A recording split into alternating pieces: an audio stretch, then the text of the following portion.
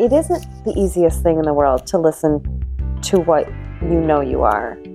Sometimes you just have to, like, I don't know, take your time and come back to it and come back to it and come back to it. Or sometimes it helps if somebody else is like, you know, you already are that thing. You're the one who doesn't think you are.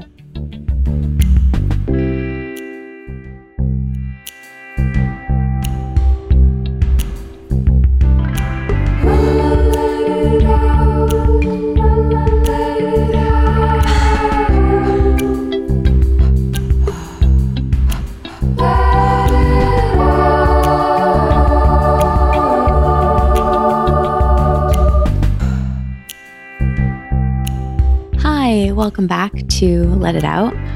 This week, an artist I love is on the podcast. You're about to hear the first half of a nice and long 2-hour conversation I recorded with visual artist Kemi Quillen. We recorded over Zoom just a couple weeks ago. Kemi from her home in Brooklyn. I was here in LA. And we began talking about mornings and coffee and routines. And the day that we recorded this, I was at the coffee shop talking to some friends in the morning, and I realized I had to run to make it back to get ready for this interview. And when they asked me who I was interviewing that day, I turned around and yelled, "My favorite painter!" And then I ran off to make it home in time. And it's true. Kemi is a painter whose work I love, and her work can be seen on the walls of Good Move in Brooklyn. And if you've listened to this podcast, you know Good Move, and you've heard my conversation with the founder, Jules, who's also a friend of Kemi's. Her work's been in Elle, Domino Magazine, Uprise Art. She's presented solo shows, one called Many Moons at Chinatown Soup in 2019, November, which we talk about because I was there. And she did a show most recently at the Philadelphia Gallery in 2020. And she just returned from a residency in Oaxaca, Mexico. And as you'll soon hear, Kemi is incredible. We met just before I left New York, and we share a bunch of mutual friends. And next week, you'll hear I went to them and asked if they wanted to ask Kemi anything. And I got a lot of really good questions, much better than the questions that I came up with. So you'll have to come back next week to hear me ask all of those. I was so excited to talk to her. I was really looking forward to this conversation, and it exceeded my expectations. This week, we talk about Craigslist and colors and routines and getting our coffee combination correct and being heliotropic and the highs and lows of making and releasing art and creativity. And next week, we talk about a whole slew of other topics, which I'll tell you more about at the end. But thank you so much for being here. And here's part 1 of my conversation with visual artist Kemi Quillen. I follow you because we have mutual friends and we know each other. And I went to your show in New York. And through the pandemic, it was a real joy to follow a particular series you were doing, I believe, related to Craigslist. Do you know what I'm talking about? Yes. Yes. I remember very distinctly there was a cake that was for sale, perhaps, or at least available on Craigslist. Do you remember that? Yes. That was a highlight for me. That was a real, like, diamond in the Craigslist mine. It's so funny. How did you tell everyone listening a little bit about that series? Okay. That's really funny because I don't think it wasn't like artistically intended at the moment. But it was kind of like a performance piece. Basically during, I think the end of 2020, when the weather was getting worse in New York again, and we were like heading into this godforsaken winter of COVID. So I'm a huge fan of Craigslist in general. I think it's like an incredible use of resources and like people connecting. And I just like celebrate all parts of Craigslist. But I started looking on Craigslist daily because I don't binge watch things. I'm like too sensitive for it. And so I was like diving into Craigslist for like an hour every day just amusing myself with like these wild things that were being posted on there. And the one that you're speaking of is this wonderful moment where this woman who I think lived in Park Slope posted on Craigslist and said, I was given this cake to celebrate an occasion by some friends, but it's been in my house for 3 days. I've eaten as much of it as possible, and I just want to pass it along to somebody else who wants cake. And I'm reading this post, and Craigslist is real time. And so like by the time that I revisited this post again, somebody had found it and she wrote an update on there that was like, you know, somebody came over and got the cake and like it's in good hands now and it found its own person. I think that's how it went. That's incredible. It's wonderful. I'm so happy that I remembered this. This was not on my list of questions to ask you about Craigslist, but I had completely forgotten about it. And then part of me, as I was starting to say it, I was like, wait, was that you? Because it was a wild time for all of us where I couldn't place who it was. But I remember, because I think I was also on Craigslist quite a bit because I was unexpectedly moving to LA and starting fresh here. So I just needed everything. And I was impressed by your ability to use the software, you know, and it was just hilarious. And I agree. I think it's such a tremendous tool. My writing teacher, who has been on this podcast before, actually, she did something interesting when she was leaving New York. She sold all of her belongings, as we do, and she wrote this really beautiful poetry basically to everything she owned about leaving, and it got picked up by all of these publications and like became this whole like big thing.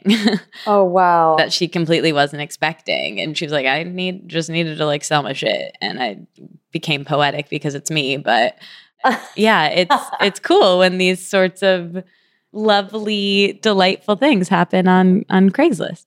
Yeah. I mean, that platform for some reason I think just has, because it's so real, because there's no, you know, there's no barrier to posting. All you need is an email address. So whatever you need to get up there goes up there. And it's just out there for the public. And it's funny because like some people would post whatever and then someone else would wrap them out and be like, oh, if you click through on this table tennis lessons person, just so you know, they're a scam. And like so much drama on there. Yeah, I've had really positive experiences with it. I've sold things and that's gone well. I've bought things and that's gone well. When I left New York, I had bought, or it wasn't even when I left New York, it was when I left the East Village and I moved to Brooklyn. When I came to New York from Michigan, I ended up just taking over this room, this lease from another person who was moving out. And so I bought from her bed and her desk and her dresser and like all of the bedroom things basically, which was great. And some of them I didn't even really want, but also she didn't want to get rid of. So I didn't even buy from her. I just inherited basically. So then when I was leaving, I had to get rid of all of them. And I put on Craigslist, like I didn't even want to sell them. I just put it free on Craigslist. And at first I was like, I think I did try to sell them and nothing, even like for $50 or whatever.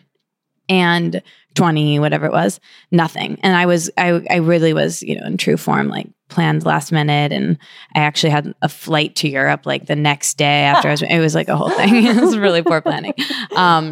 But I was just like, oh, I got to get rid of this stuff quickly. So I like quickly changed. My friend Carolina was like, just change it to free. I guarantee you people come. I was like, will they though? Like, I don't know if they will. Like, it's $20. Like, if they're not coming for this, like, they're probably going to flake more if I put it on free. And the second I remember I was at her house having dinner and I shifted it to free. I was the most popular person in New York City. Yeah, like, I had 10 billion emails and I just picked it became like a whole thing of like choosing a person. And the people who came to get my stuff were so kind. I remember one person brought over a bunch of fruit, and unclear, like here that makes sense because there's fruit trees, but they just like brought me a ton of fruit. And yeah, I remember I like couldn't do anything with it because I was leaving the next day. But yeah, it was a very positive experience. I love that. I had a similar experience in the free section. We were getting rid of this like set of benches, and I put it up for free, and so many people replied. And I was just like, oh dear Lord, like this is just some benches that belong in like a backyard or a garden or something. And people were like so adamant, they needed it. And I was like, I really have to go back in order of who contacted me first or whatever. But yeah, people need things. Yeah. Yeah. Well, you're listening to the Craigslist podcast, sponsored by, open to it, actually. Not Craigslist. Yeah.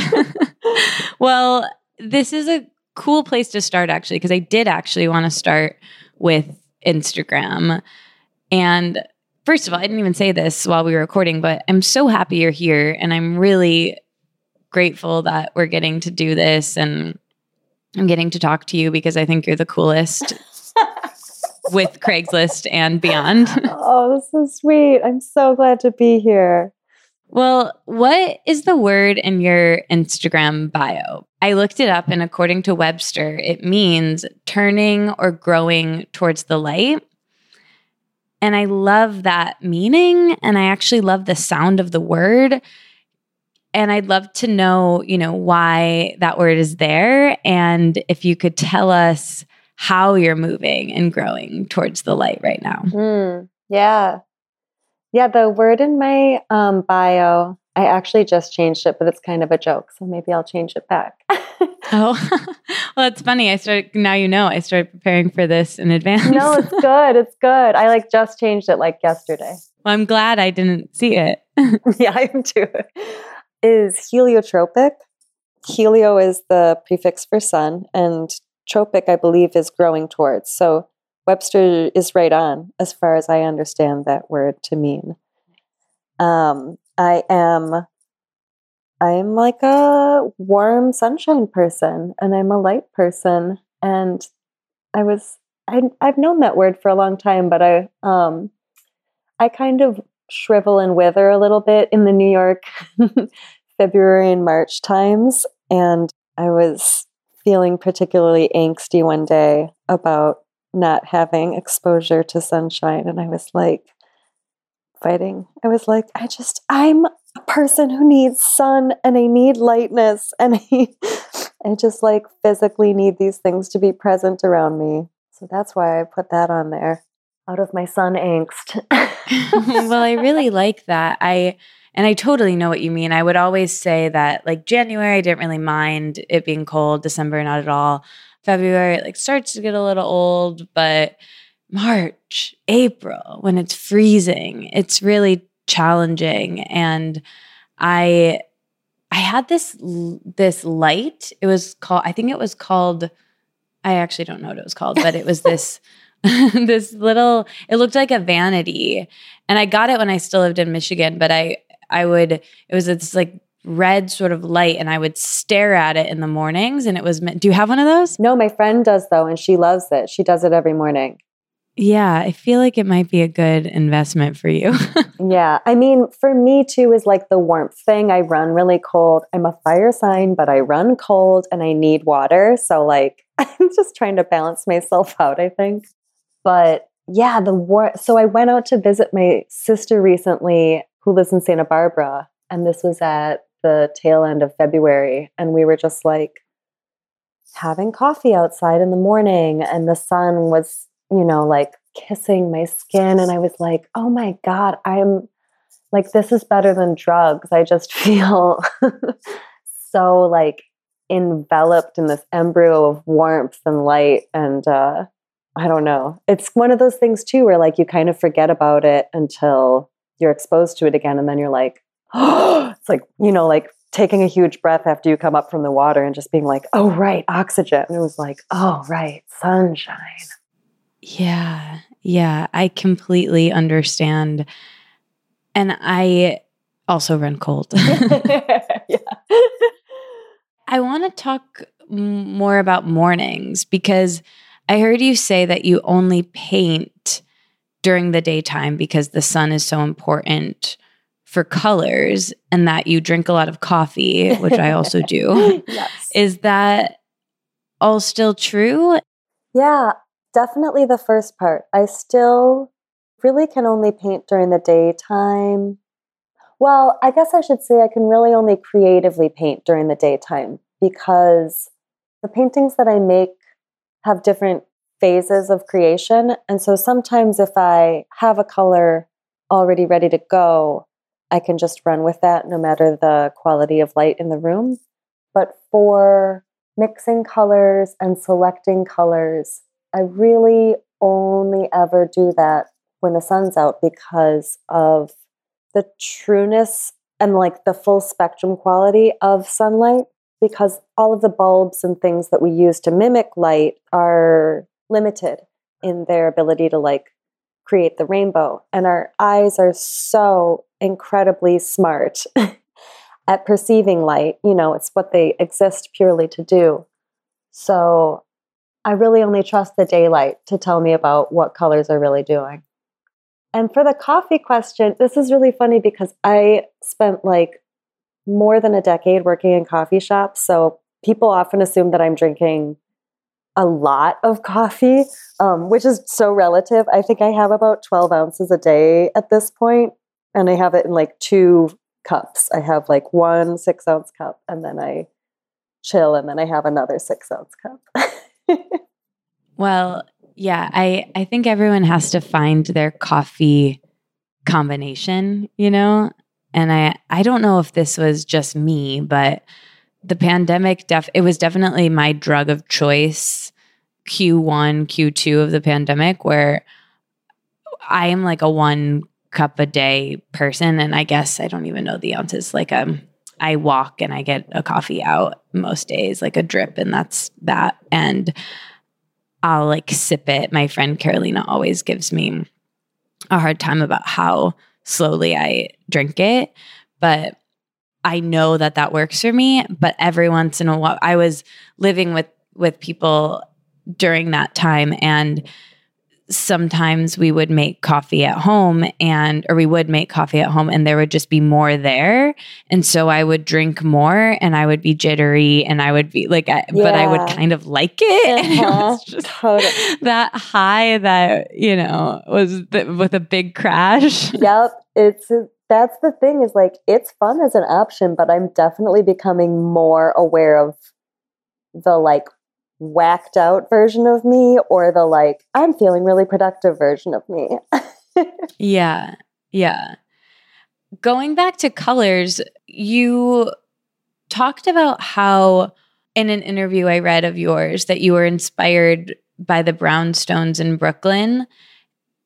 Are you still inspired color-wise from your daily environments? Because when I think of your work, as you know, before I left New York, I came to one of your shows, and I, of course, love your art that I've seen around, but color just feels so connected to your painting and your art. So I'm curious where color inspiration is coming to you from now. I think you even keep a file of colors. Do you still do that?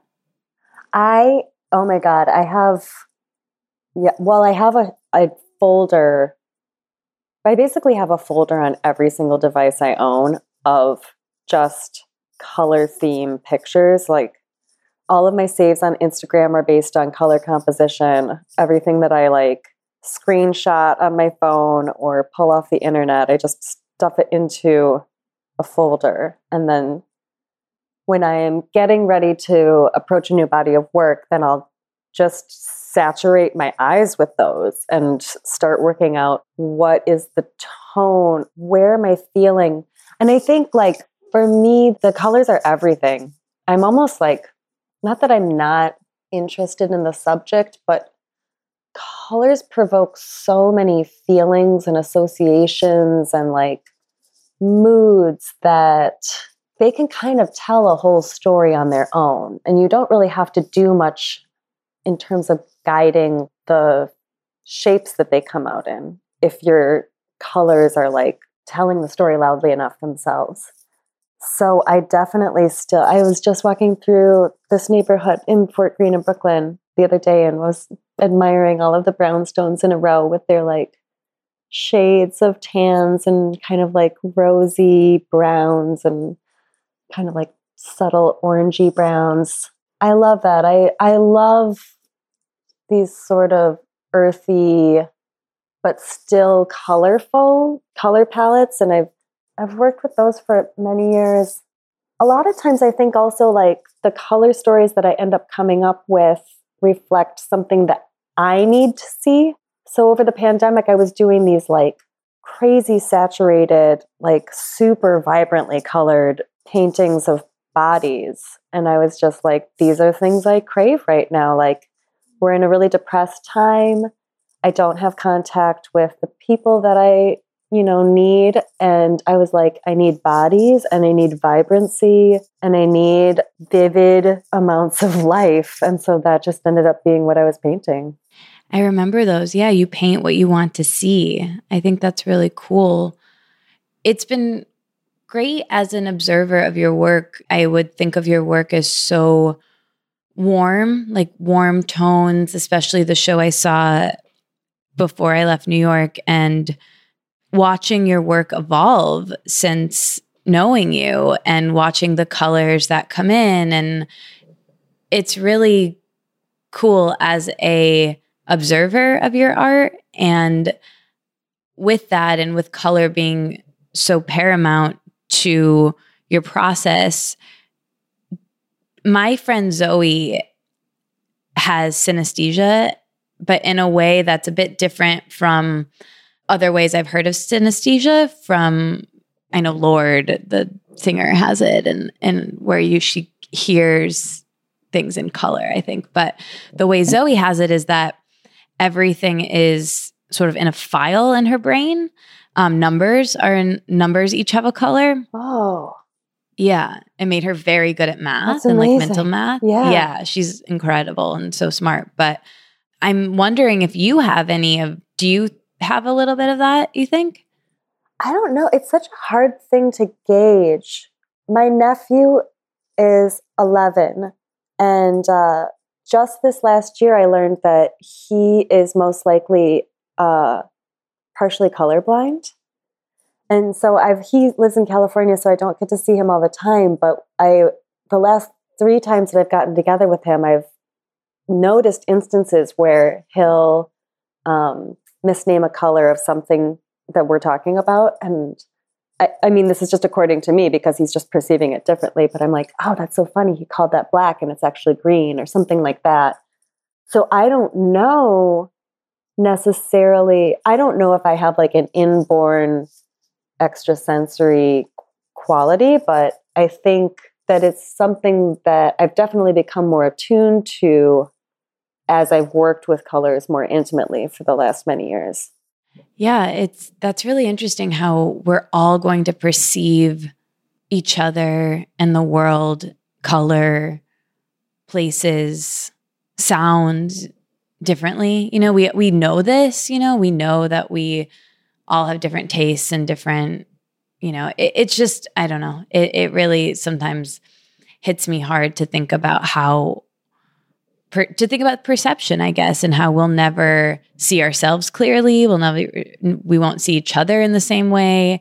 It's like an intense thing to think about. And hearing that story about your nephew, it probably really, because it's not, he'll never see it your way, but also you'll never see it his way, right, which is really interesting. Yeah, totally.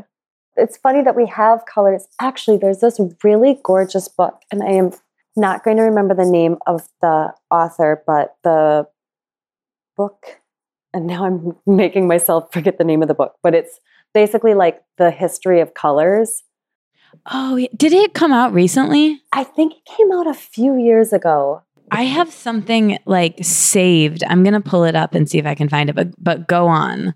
Because I don't think it's the same thing, but I think it's something you also might like. It's called The Secret Lives of Color. Ooh, cool. And it's by this British woman, and her name is Cassia St. Clair. It's so British. And like, honestly, if you don't have time to read the book, find an interview with her, because she is a person who is just like lit up from the inside by the idea of talking about the history of color, of pigment, really. And it's fascinating. The book is obviously arranged according to the rainbow. So you're learning about like all these shades of reds and then all these shades of yellows and blues and browns and blacks. And she profiles each color and where it came up in history that people were able to either find it naturally or create it synthetically. And it's just full of like the coolest stories. She talks about, this is one where like the people of Egypt who wore kohl around their eyes, kohl is actually like the KOHL is antibacterial substance. And so rimming their eyes with it would prevent like the sandy, deserty kind of winds from like bringing infection into their eyes. And every single page in here is just like, what? That's so crazy. Or like how women used to whiten their skin with this, it was like a lead-based white paint essentially. And it wound up like poisoning the skin of these like very well-to-do women and causing them early death, but they were like willing to die for the beauty of having this lighter skin. I just love that book. Wild. I know. That sort of thing, it always blows my mind. Like the things that, I mean, this whole separate conversation, but body image wise, the things that women especially, but people have done in history that are so damaging physically for beauty standard that we still do in our own ways now. 100%. The figure of like how much money is spent on skin bleaching a year is horrifying. Like globally, it's just like, oh my God, what are we doing? Yeah. Yeah. And I mean, in the same vein, I believe diet culture is the same thing of how many billions of dollars that industry is that profits and survives on their need for repeat customers, right? Right. Yeah. And the manipulation that's involved in that and like creating this narrative of not being the right thing, X, Y, or Z, you know? Yeah. Ugh. Yeah. Well, pivoting out of that back to color.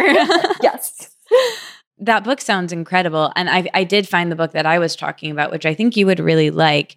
It came out at the end of last year, at the end of 2021, or in November. And it's called Color Scheme, An Irreverent History of Art and Pop Culture and Color Palettes. And it's by Edith Young, who's a young artist who lives in New York City. And she went to my friend Zoe's school. She went to RISD. And she basically takes 40 color palettes and then writes these essays that reveal the systems of color that underpin everything we see. Whoa. So yeah, it sounds really cool. And I don't own it, like I said, but now that we're talking about it and I pulled it up, I really hope Zoe's not listening to this episode because I'm going to buy it for her birthday. I think she would really like this, but I think you would also like it. I do. I already love the sound of that. Oh, so fascinating.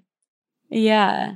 I really like being influenced color-wise by what you see, on Instagram, but in your environment too, of what you were saying about being in Park Slope the other day. I can picture that actually. Like there's a very distinct memory I have in my mind where I was in Park Slope, maybe for the first time, or I think this was before I even moved to New York, but I was there looking at apartments.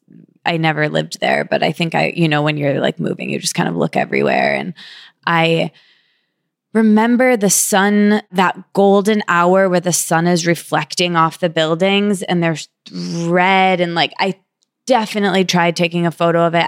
And which is probably why I remember it, because memory is so interesting that way, where I I remember the vision so much, probably because I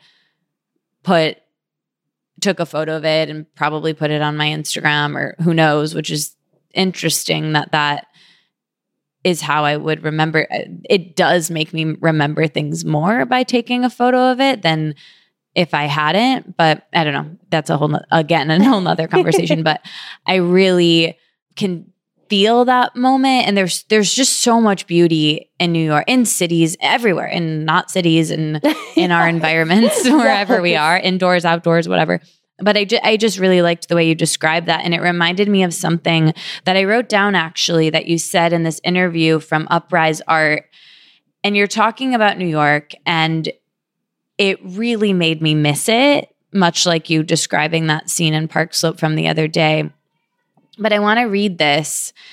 And they had asked you what you love about New York. And this is what you said.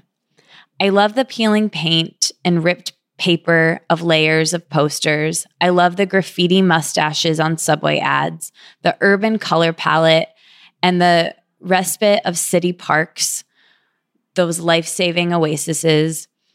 I love walking everywhere. I love running into friends in unlikely neighborhoods at all times of day and night.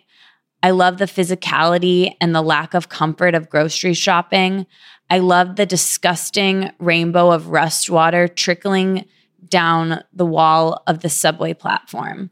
I love New York's unapologetic reality. Oh, I know. Amen. It's so well written and it's so good. And I've been talking to our mutual friends, which is how I met you, Bob and Carolina. I talk to them all the time, and they were my neighbors in Greenpoint. And when I lived there, and as you kind of know, I left really unexpectedly. There was no goodbye. There was no goodbye party. There was no moment of leaving the city. And I haven't been back since. And I haven't been back since the pandemic. I know.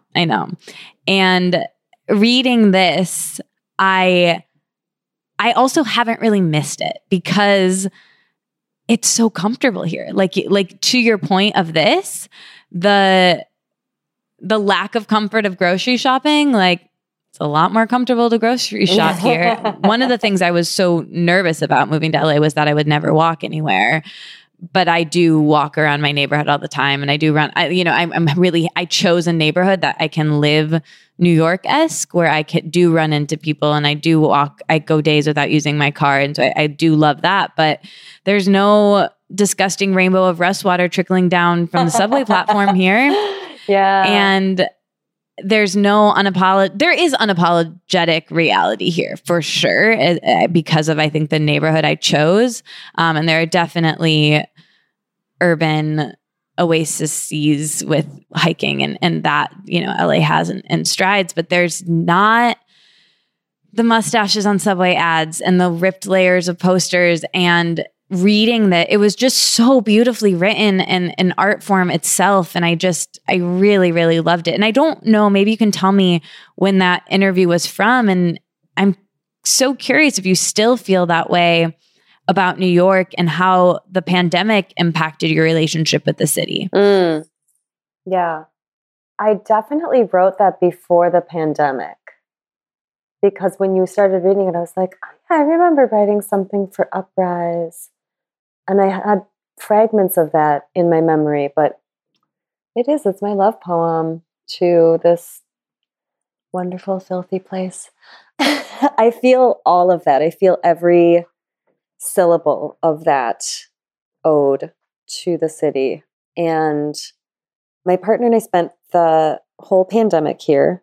And the funny thing about this, I don't think he's uncomfortable with me saying this because we've discussed it before, but I think we have talked about New York being kind of the third entity in our relationship, because living here, so I've lived here since 2006, and that means that basically my entire adulthood has been spent in the city, and I feel adamantly like I am in a long-term relationship with it. It's never completely on my terms.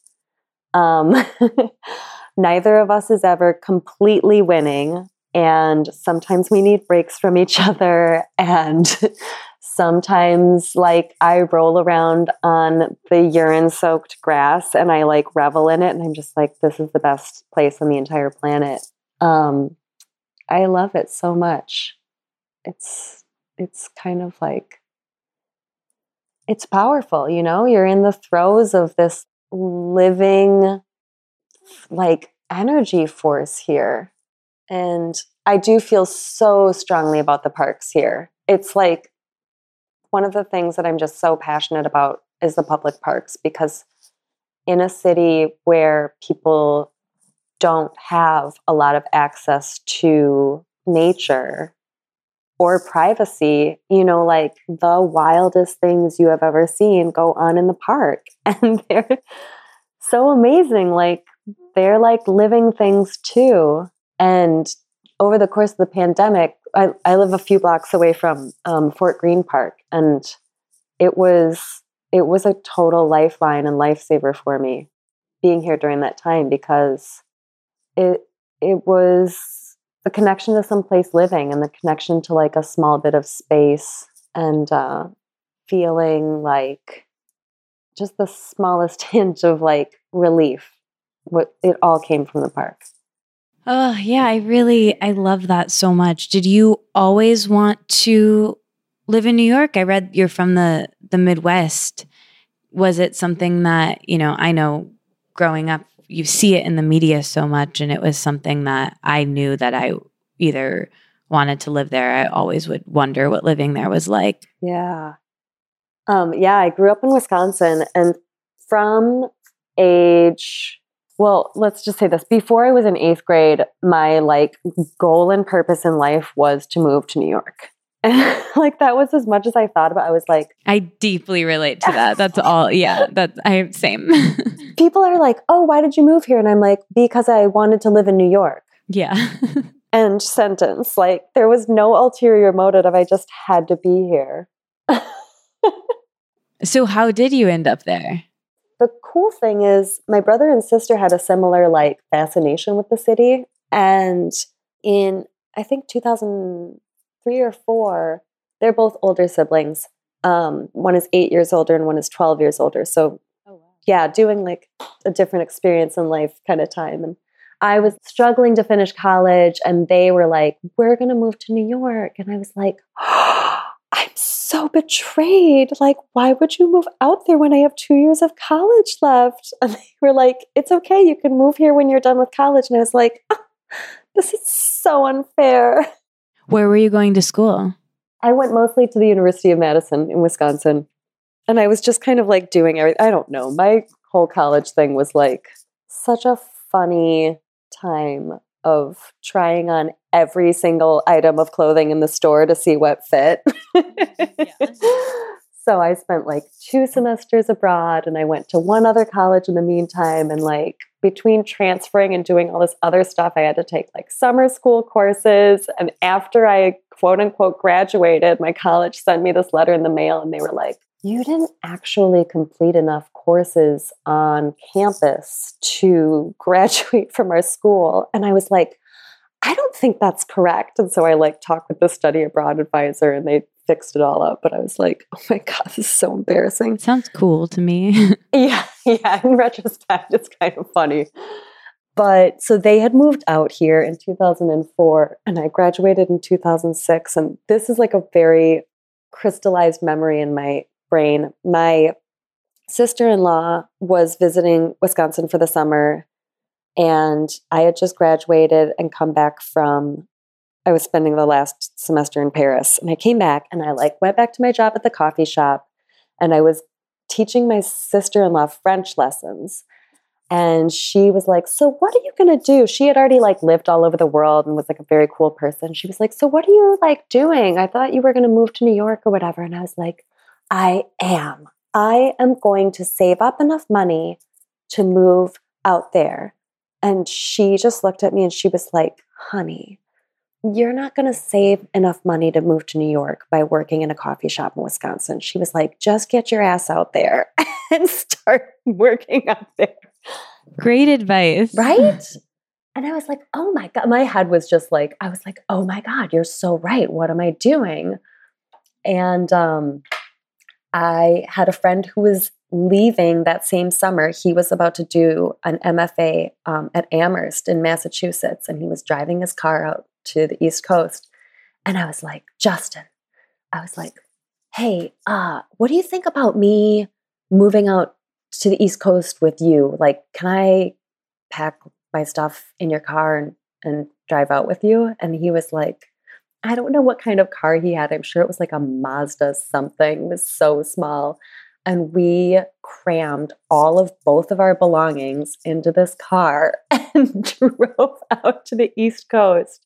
My sister and her husband had just gotten married and moved into like their first apartment together as a married couple. And basically, I just like landed there and was like, so you guys have like a small office space in your apartment that I am about to camp on for the next 3 weeks. They were just like, okay. And I was like, but I'll get an apartment, I'll get a job and blah, blah, blah. It was all blind faith at that point. That's how it has to be, I think. Yes. It's like they say there's no good time to have a baby, right?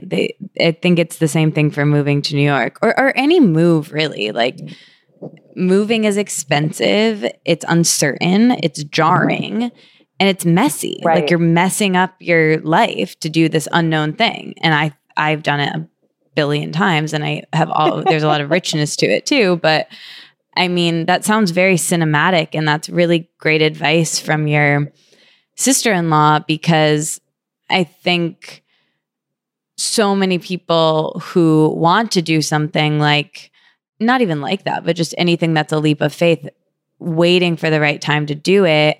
I do this even in my life all the time now, where I am excited about something, or I want to, like right now, I have like 4 projects that I just haven't even moved the needle forward on at all, because it's not even that I'm waiting for a right time, but I have this sort of illusion that there'll be more space or time, and there never will be. And I think anything that's big, it's never going to feel like the right time. You have to just do it. And it sounds like that was very cinematic, and it could have been, a scene from Sweet Bitter, a scene from so many coming of age, moving to New York story. I mean, I did the same thing. I packed up we rented a van, not like a moving van, just like I don't know why we did this, because it ended up being very expensive, but and by we, it was my boyfriend at the time, but he was just moving me. Uh-huh. He also wasn't moving,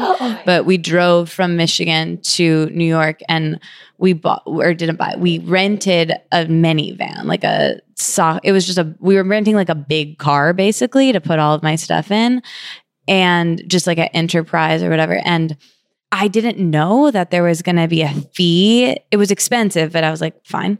And then had budgeted for that. But I didn't know there was like not only an additional fee for dropping it off in a different location, but like a tremendously like significant, like higher than the price of everything else sort of a fee. Which I think now, like I know as a fact, and I think everyone maybe knows that about rental cars, but it was like the first time I'd ever rented a car. And I was like barely old enough to do it. Yeah. And why? I know. I mean, I kind of get it, because you're like messing up their fleet of like their inventory, but also, I mean, they know you don't have a choice. Right. So what are you going to do? So true. I know. This is not sponsored by Enterprise. No kidding. Well, I'm happy that you made it there and have had this beautiful relationship with the third romantic part of your relationship. It sounds very romantic. It is. We're growing old together.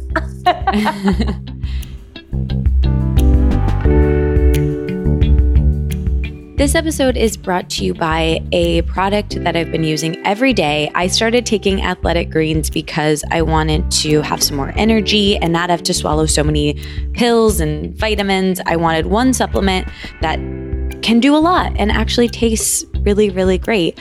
Now I've been taking it for a couple months. My friend Dexter also takes it, and he works out and does exercise more than I do. As you know, I just walk a weird amount, but we both really like it, and I think you'll like it too. So what is this stuff? With one delicious scoop of Athletic Greens, you're absorbing 75 high-quality vitamins, minerals, whole food source superfoods, probiotics, and adaptogens to help you start your day right. This special blend of ingredients supports your gut health, your nervous system, your immune system, your energy, recovery, focus, aging. Gang's all there. Literally all the bases are covered there. I really, really like that. Like I said, I gave it to my friend Dexter. I've given it to other friends. I've given it to my family. The taste, it's green. It's very green in color, but it tastes really good. You expect it to not be good at all. And it is actually really good. I enjoy drinking it. It helps with digestion, which I really like. And, I just have it in the morning when I wake up before I leave to go get coffee. And it's great to bring with you when you travel. I haven't been traveling much, but I'm about to be quite a bit this summer and after. And they have these really nice travel packs that I think is going to be really good for me when I'm on the go. And I think you might like it too. Tons of people take some kind of multivitamin, and it's important to choose one that has really high quality ingredients that your body can actually absorb. And Athletic Greens is just one small habit that has some really big benefits. And your subscription actually comes with a year's supply of vitamin D, which is really important to get, especially if you're not getting as much sunlight as you would if you were in the summer or lived in a place where you get more light on your skin. Vitamin D can be really, really helpful. Something that I really love about Athletic Greens is that it supports better sleep, and that's something that I have made a goal for myself this month is to sleep more, and you know what? I'm doing my best, and I'll take anything that'll help with that. Athletic Greens has over 7,000 five-star reviews. It's recommended by professional athletes and my friend Dexter, trusted by leading health experts, and, me. For every purchase, they donate to organizations helping to get nutritious food to kids in need, including No Kid Hungry, and they've donated over 1.2 million meals. That's really cool. Right now, it's time to reclaim your health and arm your immune system with convenient daily nutrition, especially heading into the cold and flu season. It's just one scoop in a cup of water every day. That's it. No need for a million different pills and supplements to look out for your health. To make it easy, Athletic Greens is going to give you a free 1-year supply of immune-supporting vitamin D and 5 free travel packs with your purchase. All you have to do is visit athleticgreens.com/letitout. Again, that's athleticgreens.com/letitout to take ownership over your health and pick up the ultimate daily nutritional insurance. This episode is also brought to you by Credit Karma. Maybe you're paying down some old credit card debt, and a personal loan could be a helpful solution. Loans usually come with fixed monthly payments, making them a simple way to help pay off your credit cards. Plus, loans usually have lower interest rates than credit cards do, and Credit Karma can help find the best option for you.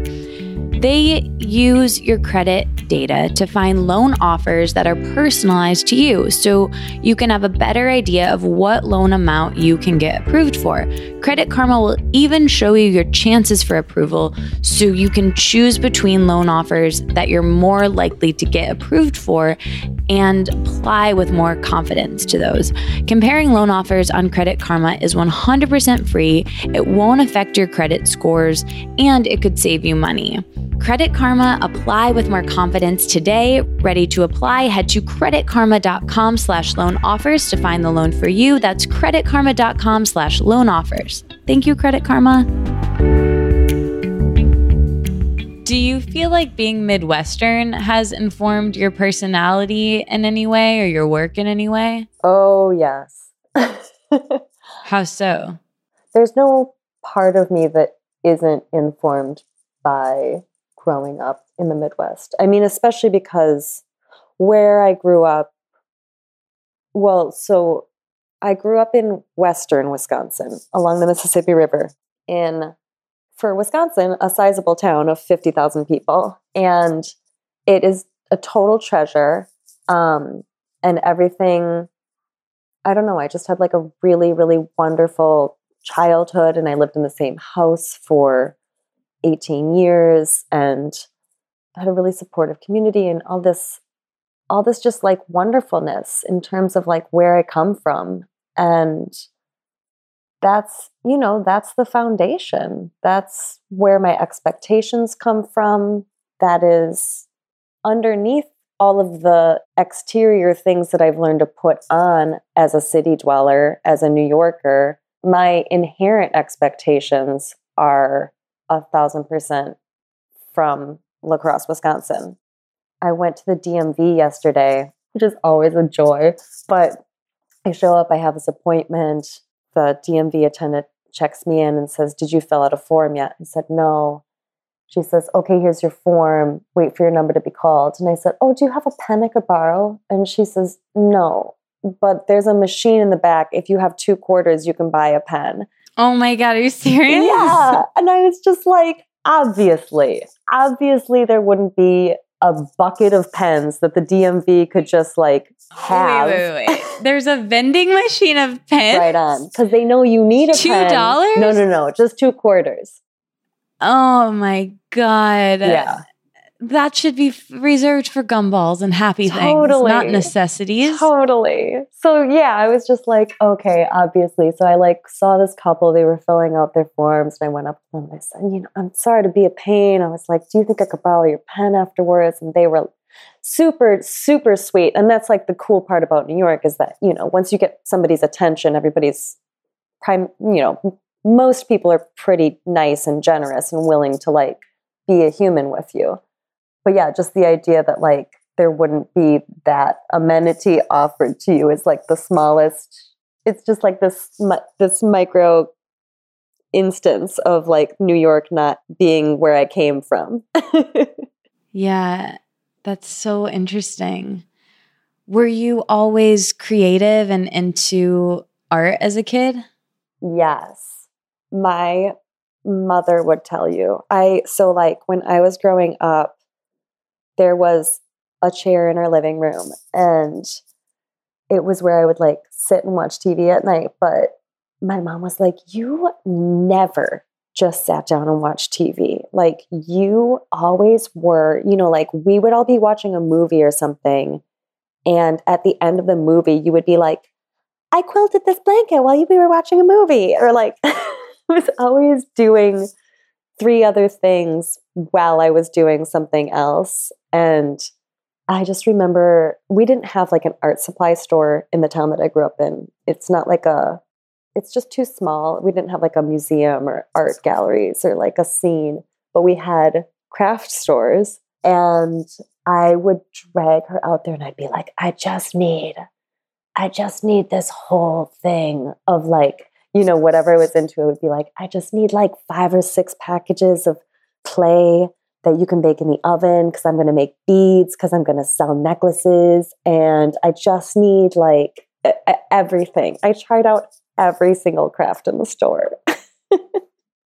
Yeah. I think the more I ask people about what they were like as kids, the more I'm realizing my friends and I like, and then my friends having kids and being around kids, I'm realizing that like we're pretty fully baked. I mean, there's a lot of nature and nurture, I'm sure, and I'm not a parent, so I'm like totally out of my depth talking about this. But, I think little you doesn't sound too far off than young you and current you. And if I think back to myself, it's like the things I'm good at now, I was kind of always good at. And the things I'm not good at now, I was kind of always insecure. But, it's like it's not, there's not really that much of a variance, which I just think is interesting. But that sounds really idyllic. And I'm so happy that was your experience and shaped Yeah. you.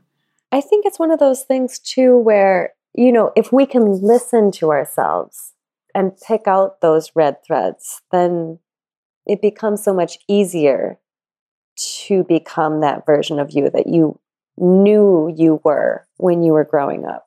So I didn't start painting, uh, and I kind of like air quote that because I have painted different things over the course of my life, but I didn't like concretely start painting until like 2015 or 2016. I think 2016, which is not that long ago. And I didn't I didn't use the term artist to describe myself until like 2018 or so. So it isn't the easiest thing in the world to listen to what you know you are. Sometimes you just have to like, I don't know, take your time and come back to it and come back to it and come back to it. Or sometimes it helps if somebody else is like, you know, you already are that thing. Yeah. You're the one who doesn't think you are. That's really important. I think connection and having people see us, because to our earlier point about perception, like we're never going to see ourselves clearly. And this person, Josh, a friend of mine, he said this, I think on this podcast, but he has this line. I think it came from someone else, like a friend of his, or maybe he read it, or a therapist, I don't know. But it was like, when you are in a depression or just like feeling low or like not feeling your best, you need to outsource how you perceive yourself to someone who cares about you, basically, because however you're seeing yourself is so skewed. And I mean, you could say that about like when you're on a real high too, you know, I guess. Be but fair. that just like, I don't know, ride, take it, unless you're, you know, certain people I can think of. But I think that that's, especially when your career is in a malleable place, or when you're young, or I don't know, for me, like yesterday, like I think it's really helpful to have supportive people to be like whispering in your ear, like, make the thing, like you are an artist, like look at this thing that you made. And I think that's really important, and such a good, useful point that you made. My sister gave me this piece of advice many years ago, but I was calling her with some woe that I don't remember at this point. And I think I was just beating myself up over something. And she was like, if you were your own friend right now and you told your friend told you this, what would your response to them be? Would you be saying this type of thing to your friend? No, you need to like actually have the thoughts to treat yourself as you would a friend. Yeah, that's such good advice. And it relates to something that I wanted to ask you about, because you've talked before about how the period after a show is the most challenging for you. And I want to know why that's the case, and how you take care of yourself during those times, and just hard times in general, I guess. Yeah, I was just thinking about this earlier today, actually, because I've been working on a lot of projects like for or with other people over the last many months. And so in my inner thought process, I'm like, oh my God, I haven't made anything in 5 months, even though like I've definitely made things, however, they have been in collaboration with or to the idea of somebody else. And so I've been consciously waiting in this like receiving pattern since kind of like the end of February, really. Just being like, oh, I wonder what I'm going to make next. I wonder what I'm going to make next. And so I'm in the thick of this right now. And I think it's hard. Well, I know it's hard for one thing, because once you finish a large project, if you have done your best and if you have given all of your energy and attention and ideas to it, you feel depleted. You know, you just ran a race and there needs to be some recuperation in the wake of that, and reflection. And then the next part of it, or sometimes in tandem with that, is wondering where you'll manifest next, wondering like what you need, what the world needs, what excites you, and what like makes you feel irresistibly drawn towards making something. And it's kind of like waiting to fall in love. You don't know when it's going to happen. You don't know where you're looking. You can kind of go to the typical haunts where you have a good feeling about it, but you do have to like wait for it sometimes. Yeah. There's a level of faith and curiosity. Yeah. And uncertainty, which is like, you know, we both as humans dislike, and also is an inevitability on what I believe so many of the best things about living are, you know? Totally. You use the word faith, and I think the sort of like shadow side of that is fear, because the faith comes over and above this feeling of fear that nothing will come up next, which a lot of artists that I've talked to have mentioned. You know, you wonder if you'll ever have a good idea again, or you wonder if you'll have a better, you know, you'll wonder if your best work is behind you. I think artists of all walks kind of fear that. Yeah. And I think to your point about feeling depleted, that is so challenging, I can imagine, and also a good sign that you did, like you would say to an athlete, which I have no business like saying, but you left it all on the court, or whatever the phrase is, you know, because even, you know, my small example of this, but when I was writing my book, I remember my editor saying to me, I was like, oh yeah, I have like something else I could put in this, but I'm just going to save it for like my next book, which joke's on me, there hasn't been another one. So, but she was like, put everything in here, right? Like you're never going to write another book. She's like, she was nice and wrong, but she was like, so far I'm not going to, but she was like, write as if you're never going to write another book. And she's like, I say that to all of my authors, even like people who have written a bunch of books. But I think that that's good advice, because holding anything back doesn't feel good. And at the same time, I really know what you mean about feeling depleted after a big project is completed. My friend Linnea Sims and I talk about this all the time. Even when Let It Out puts out an issue of our zine, like I both feel for a second like elated in I handed in all of my homework sort of a way, and it's the end of finals and I'm free. I did it. Like, whew. And that lasts about 10 seconds. And then I'm like, God damn, what am I getting? You know, like where to, because I think for people like us who have the propensity to make things, we need that creative tension and we need that discomfort, because for me, it pools my anxiety. It gives my anxiety somewhere to go, and it gives my brain a bone to hold on to. So it's not going into the like, who didn't text me back and who's mad at me and who's, you know what I mean? Right. And those like dark corners, or like what sort of like expensive beauty treatment do I need to like feel okay? Or, you know, what like sort of wormhole do I need to go down? And it's still a distraction. Like, I guess ideally it would be like enlightenment, right? Of like feeling peace, which, you know, I meditate, blah, blah, blah. But I think that's a better distraction, painting, than those other things.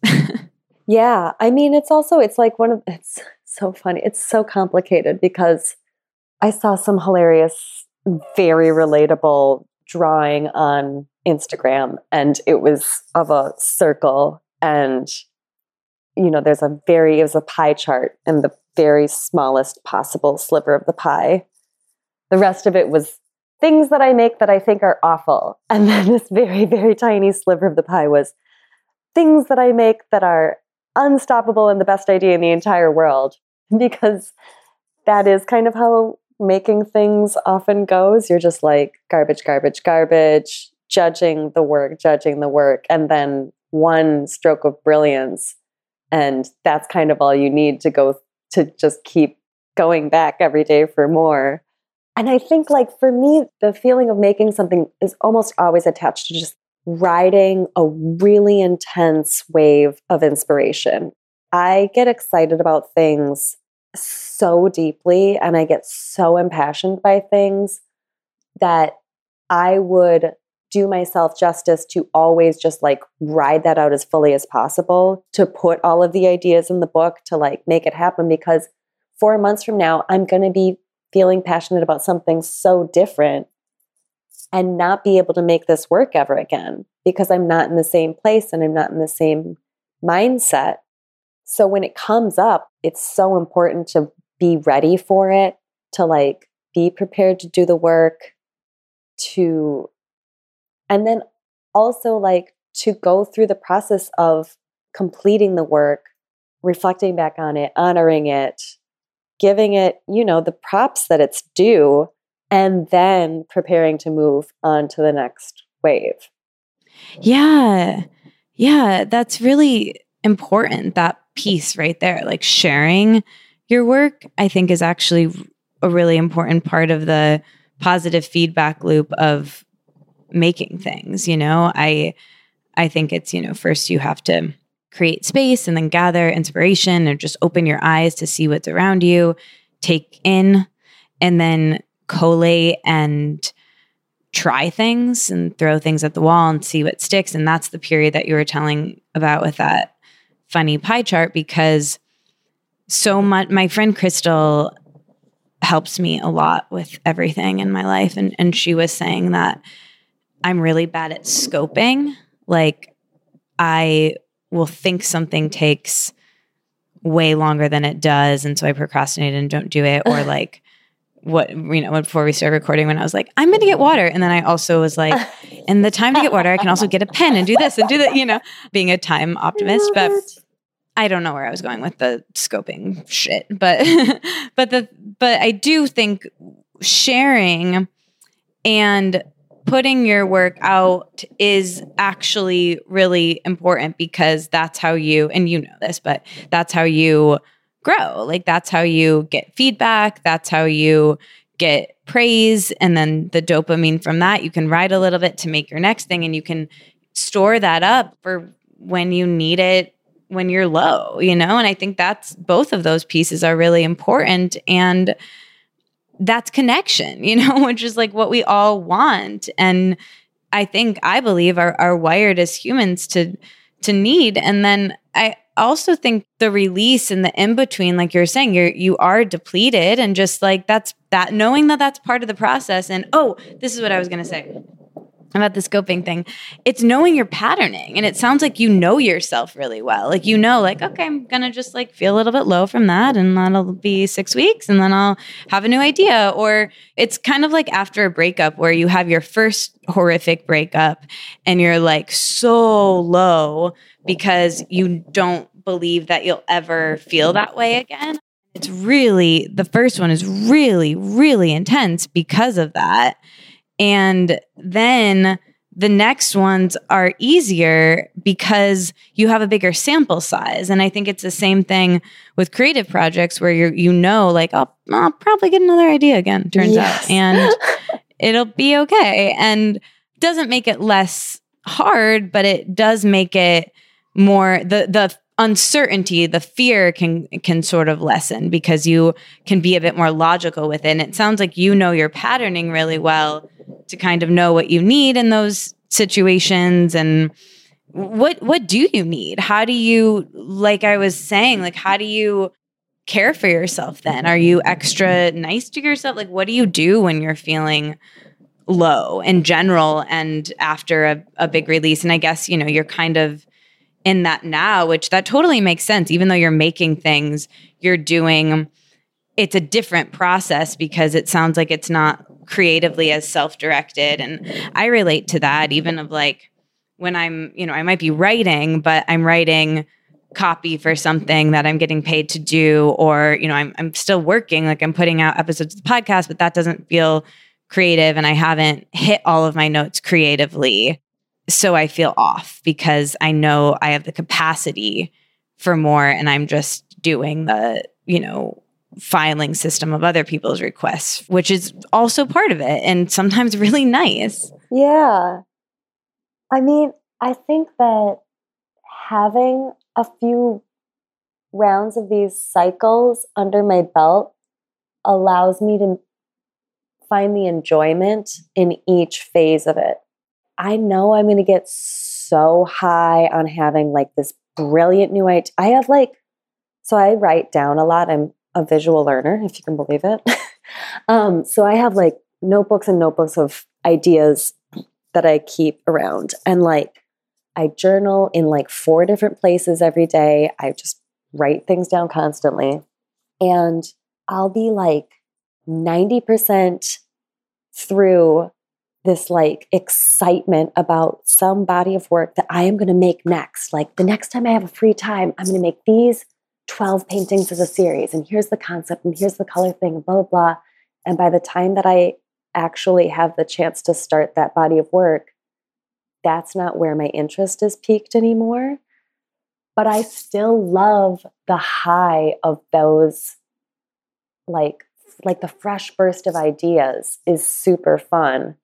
However, I need to edit myself, like if I'm going to make, because I really like to I like to create a group of paintings at once or have like sort of an overarching theme that I'm dealing with in a group of paintings, because not everybody's going to relate to one painting. But if you give them this kind of like world to look at, like even when I set up my own shows and I'm standing in a room full of paintings that I made, like when I walk into that room, I'm like, oh my God, this is so powerful to see so many representations related to one theme or idea. So I really like to have that like vision of many works in my brain when I'm starting to plan things out. That was very clear. Like you describing that, I definitely experienced that coming to your show at, in 2019. Maybe you could talk about that as like a case study and an example of that, because that was such a beautiful depiction of what you're describing from my perspective as a consumer. Yeah, I'll talk about, I loved that show so much. It's the last in-person show that I had. I'm so glad that we got to do it before everything shut down. So that show happened at this gallery called Chinatown Soup, which is in the Lower East Side. And I will just give them a huge shout out. This gallery space is like so antithetical to what I've learned about galleries. Like they are community oriented. They host artists. They like have space for artist studios in their basement that they rent out to people that they're interested and think need like a platform or a place to go and create. They host events in their gallery like multiple times a week. They do tea ceremonies in there. They have tarot card readings. They have a zine wall, which you should totally send your zine to. It's there. Oh, good. Oh. Because I think I was making the first volume when I think I had just finished it when I came to your show, actually. And they either still have it or they did. They're just such like good people. Yeah. So I made this body of work and it's a series of, I was just counting these the other day. Don't fault me. I have a really bad memory. And so like when people are like, oh, what's this one that's called this? And I'm like, can you show me a photo? Anyway, I made this series of paintings that were interpretations of the moon phases. At that time, I was doing Ashtanga yoga, which is very much tied into the lunar cycle. Like you don't practice on full moons or new moons because the energy is either so high that you might hurt yourself or so low that like you should really just take it easy that day. And it's linked to our cycles, right? Yeah, absolutely. Yeah, I came up in Ashtanga. I taught yoga for a long time, and that's like the first bit that I learned because my teacher, it was hers. And yeah, it's such a beautiful practice and so structured that, yeah, I really love that. Yeah. So while I was doing that, I was getting, the moon just started becoming this sort of like fascination to me because it's so physical. Like you can't really argue with it. Like I know people who do or don't believe in astrology or do or don't believe in X, Y, or Z, but the moon is like literally creating ocean tides, and our bodies are made of water. So like, guess what? It's a real physical thing that is happening to us due to the moon. And so as you walked around the gallery space in a clockwise circle, each of the moon's phases was represented one next to each other in this kind of like abstract lines and circles way, using a similar color family. It was incredible. I'm so happy that I got to see it in such a special show that we would have never known would be your last in person for a while. I know. I want to have another one there we'll see. Ambition. Yeah. Soon. I love it so much. I hope it overlaps when I'm visiting next so I can see it. Yes. A big welcome back to New York, Katie. Oh, yes. Well, I think so. I remember that night so fondly. We'll get to this soon. As I mentioned to you before we were recording, I went to some of our mutual friends and asked them to submit questions for you, which we're going to wrap up with, which will be really great. But as I was texting one of our mutual friends, we were talking about that night, and I was like, I remember that so well. I had so much fun. We went across the street to the Fat Radish after. Yeah. And we were all there, and it was just so fun. I remember eating at and that's one of my favorite places in New York. Oh. And I miss it so much. And I remember what I was wearing. I remember Bob took a photo. I mean, I keep saying that, but I do feel like photos do shift memory. I would have remembered it for sure, but there's definitely a photo that Bob took of Carolina and I think he posted it on my birthday or something last year. So I was describing that to her, and then she found it, and I looked at that picture and I was like, God, that feels like simultaneously so long ago and 2 seconds ago. Yeah, definitely. Yeah. And I remember you walking in and like officially meeting you and just you being so cool and pretty and meeting your partner. And like, it just, yeah, it was cool because Bob and Carolina had a piece of art of yours in their place. And so I had heard about you because I was like, oh, I love that. What is that? And that's why they invited me to your show. Or maybe I'd met you before that. I don't know. But yeah, it was really, really cool. I love that. Going back to this interview that I read of yours from slightly before the pandemic, you wrote that you can't force creation, but you must constantly cultivate a positive mental environment for it to arise. I'm curious how you do that, or how are you doing that lately? I love that last part of it. All right, come back next week. That was part 1 of my conversation with Kimmy Quillen. I hope you enjoyed it as much as I did. Next week's part 2 is worth coming back for. I always say this when I split up the episodes into 2 parts, but part 2 is where things really come alive. We get a little bit loopy. We forget we're recording, and the conversations go to the best places. Next week, you'll hear us talk about her process more, creating the conditions for creativity, how she incorporates chance and serendipity in her work. She talks about living a frugal life and supporting her art in New York.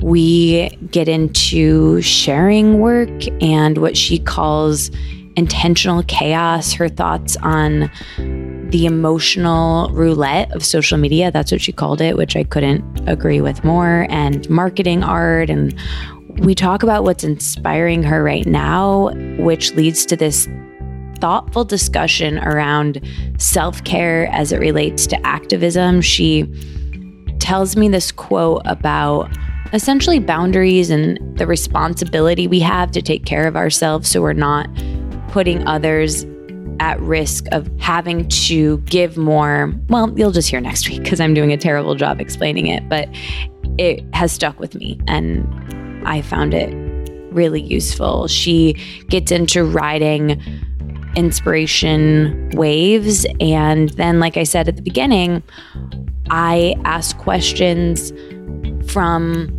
our mutual pals, including her old roommate, my really good friend Bob, and his girlfriend, who's also my really good friend, Carolina. They're getting married in like 2 seconds, which is so exciting. And her friend and my friend and friend of the show, musician Misty Boyce, asks a question, as well as Good Move founder Jules Bakshi, and so much more.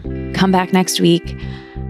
The episode was long enough to split in two because it was more of a conversation, and I feel like I talked a lot in this one. So hopefully that was cool with you. Thank you so much for being here. And to all of you who read my quite personal newsletter last week and sent messages, I really appreciate you, and I appreciate all of you here listening. And I read some of it out loud in last week's episode. And if you've been listening to the last several episodes, I loved the one from a couple of weeks ago with Sam, founder of Meals Clothing. That's my favorite one we've done this year because I just had such a great time recording that with Sam. And last week with Maria Brito, art advisor.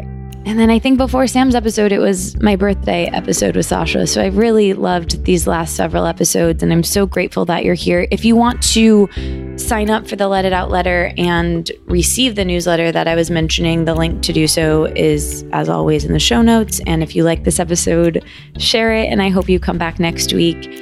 And last housekeeping announcement, if you are interested or want to fill out the survey we're doing about friendship for Kayleen and I's project, we're going to look at the responses this week. So last chance to do that. If you don't know what it is, the link that explains it is in the show notes. I love you so much. Email me or send me a message on Instagram or Let It Out's Instagram if you want to say hi or tell me anything at all. My Instagram is my name, and then Let It Out has one that is Let It Out with 3 T's. And that turns out that's also me. I will see you next week for part 2 of this conversation. And since we didn't get to take the deep breath at the end with the guest, I'll take one with you now.